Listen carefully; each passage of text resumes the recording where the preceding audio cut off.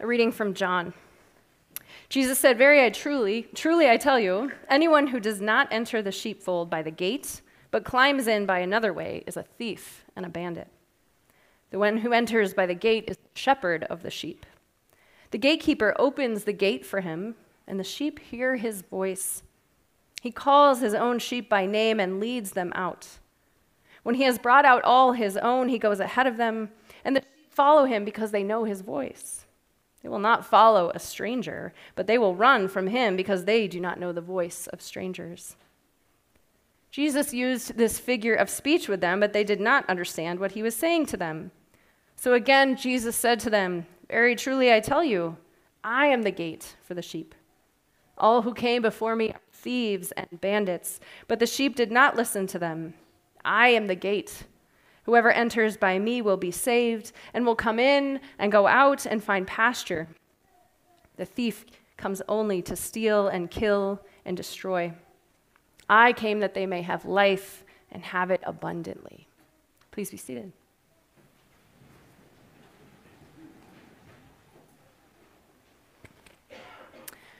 Well, here we are, Confirmation Sunday. To those at the 9 a.m., it felt a lot like a usual service. It might still, an ordinary time in the Easter of season, which is anything but ordinary. We have sort of the regular flow of worship. We have most of the same faces in the pew, but today for our 8th graders, this is a really big day. For the past 3 years, they've been gathering weekly in community to wonder, to wrestle, to engage in spiritual growth, and today they take another big step in their journey. At the beginning of confirmation in 6th grade, we explain that when babies or children are baptized, they sort of borrow their faith from their parents, their godparents, their guardians for a while. And adults make promises to help raise them in the faith. And whether you were there or not for their baptism, friends, I'm talking to you. You actually made those promises. Surprise!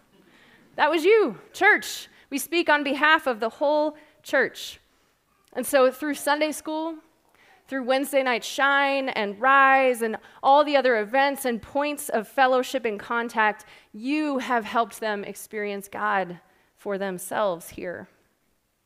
So 3 years later, by the end of confirmation in 8th grade, we see that students have explored their faith at least enough to formulate their own sense of trust and wonder in God, at which point they can decide to stand and claim this faith as their own. They renew the promises that were made, taking on more personal responsibility to practice and lean into their faith, even as church continues to promise to be there for them. We're not like, oh, you did it, 8th grade. We're done. Good luck. We're still here with you. Those who desire to affirm their baptismal faith, they're asked to write a short faith statement, because I think if somebody is choosing to own their faith, they should be able to say just a little bit about why and what it means to them. And so every year, I am humbled.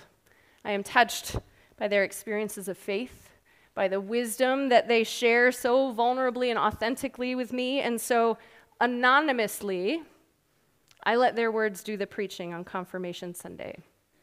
So this morning, may their thoughts reflect back to you the faith that you are living with and among them here in this place. A faith that reminds us that we are all sheep in the same fold, doing our best to listen for the shepherd's voice. And our confirmands had some thoughts on this being in a sheepfold together. One said, church means that everyone matters. And everyone needs God. And I appreciate that our church keeps a big focus on service to others. Yes, it does. That might even be an understatement. Good Shepherd is all about service and sharing. Another said, I believe in a loving, understanding, and accepting God. I believe the church is a family of supports. Another said, when I think of being a Christian, I think of community and love. We need each other, church. We are in this together, and they are fully aware of that. Now, sometimes I know being sheep in a sheepfold together, that sounds cool on paper, but That can get a little gross, it can get a little stinky, it can get a little frustrating, but we need each other, right? We are church. We're in this together, and as we challenge and encourage and share God's word with each other, those are the things that help us to be in better shape to hear the shepherd's voice in our lives, because it does take practice. It takes discernment. It takes support. Sometimes the shepherd's voice is that quiet voice inside. You know, that one that nudges us towards our better self, what's best for the world, that little voice we hear. It's not always tangible, but it can be very clear. And one student described it. They said, when I'm about to make a bad decision, there's a feeling. It's not one you can write down, but it's still part of my brain. And I feel like God has helped push this along in evolution to protect us. I love that thought. I love that. Like God built this coding into our DNA that helps us listen to the shepherd's voice, and it's been with us this whole time as a humanity. And to me, that sounds an awful lot like the work of the Holy Spirit. That little voice shows up when we make room for it. Being around others who are listening to God's word, who are reflecting together on God's word as we do in this very space, who are wrestling with tough theological ideas, when we're together in that way, it helps create the room to hear that voice. Making time to be still and to orient ourselves toward God does too. And one student said, I often turn to God during stressful situations or when I'm consumed with choices that are hard to make on my own. Another said, I've recently started praying every night before bed. It's no coincidence that I feel better, mentally and physically. These students are listening. They're listening for God's voice in their lives, and they're modeling back to us how to do that too. But the voice of God, the voice of the shepherd, isn't just internal, right? I often hear the voice of the shepherd through my fellow preachers. I hear it through the wisdom of our staff here. I hear it through leaders among us in this place. I hear it through the care that you show myself, my family, each other. I hear it in our littles when they sing and proclaim their faith so boldly. I hear it in our young people when they push back hard with really good and beautiful questions. The shepherd's voice rings out in this place. Of course, whether it's internal, whether it's external, we know, or we should know, that the shepherd's voice is not exclusive to us. It's not exclusive to this place. Community is so much bigger than just this one congregation. I hear God's voice through people outside of this room and even outside of this doctrine, challenging me to expand my thinking, showing me other expressions of God. I experience God's voice in the life of creation itself. The shepherd refuses to only be contained to the sheepfold, and so that means the shepherd's voice is everywhere we go. Of course, there are a lot of things in the world that will try to mimic the shepherd's voice, yes, vying for our attention. So there are a few ways that can help us know the difference between the voices. One, the shepherd calls the sheep by name. Think of the resurrection story from John. Mary goes and sees the risen Jesus, but she has no idea until what? He calls her by name. And you can almost see the light in her eyes, like, it's you. It's you. The intimacy of that moment made Mary understand immediately, because Jesus knows us like deeply, really, truly knows us. So when we experience being seen, being known, feeling held and welcomed and loved, we know it's Jesus speaking. And our confirmands have experienced this. One said, I feel God listens to me, understands me, knows what I'm going through. Another said, the fact that I know God is always with me and always having my best interests at heart is such a comforting thought. Yes, thanks be to God that you are listening to Jesus speak in your lives.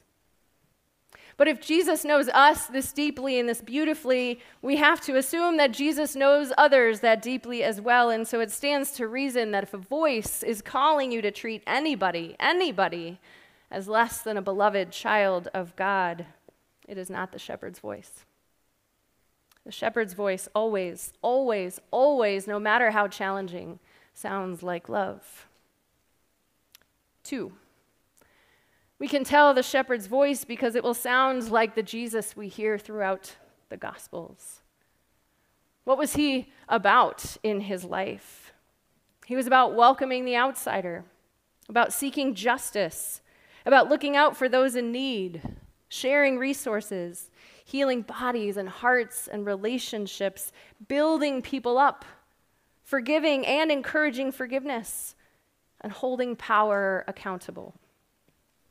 Look for those things in the world, and you will hear Jesus' voice. And then go join it. Go be there. As one of you said, students, faith calls us to be better people. God gives us great power to help others. Amen. Blessed to be a blessing. Because all that work, all that help, all that we are called to is about abundant life. Did you hear what Jesus said in the gospel? He didn't say, I came so that they may just simply survive this world and get out. No. I came so that they may have life and have it what? Abundantly. Abundantly. The shepherd's voice leads to abundant life. Not to what we want and desire all the time, to real life. Abundant life consists of hope and joy and peace and healthy relationships with ourselves, with each other, with creation, with God. One student described it beautifully, saying, I used to have doubts because God never granted my biggest wishes. But then I realized that those wishes were not what I really wanted. When I asked for a friend, God gave me someone new to meet. And when I asked for forgiveness, God forgave by showing me what it was like to be forgiven. God blessed me with a caring and kind family and friends. We're going to pause, and all of you 8th grade parents, just go ahead and assume that was your kid. God blessed me with a caring and kind family and friends. And when I asked for beauty, God gave me confidence to feel good in my own skin. Amen. That is abundant life, is it not? And that's really the idea behind salvation. We heard in the Acts reading that day by day the Lord was adding to those who have been saved. But salvation in Scripture, that Greek word, is not a whole lot about the hereafter. That's certainly wrapped up in it, but it's actually about here and now. Salvation is very tangible and earthy. It's about skin. Salvation is about healing. It means preservation. It means wholeness. It means well-being. It certainly means rescue from death, but not just our final death, also the 1,000 little deaths of the world. Salvation is knowing that we are somehow being held together when our world is falling apart. Salvation is meant to be a daily experience. It is abundant life, being connected to Jesus. So this voice, this good shepherd, leads us to abundant life. And here's what's kind of fun about this text. So Jesus, in just a few verses that we don't get to read, will say, I am the good shepherd, hence that he's the voice of the shepherd. But in the text that we read, did you notice he was also the gate? He's also the gate. This is why we can't take Scripture too literally, friends, okay? Jesus is not a fence. But if that means, if Jesus is the shepherd and Jesus is the gate, Jesus is all of it.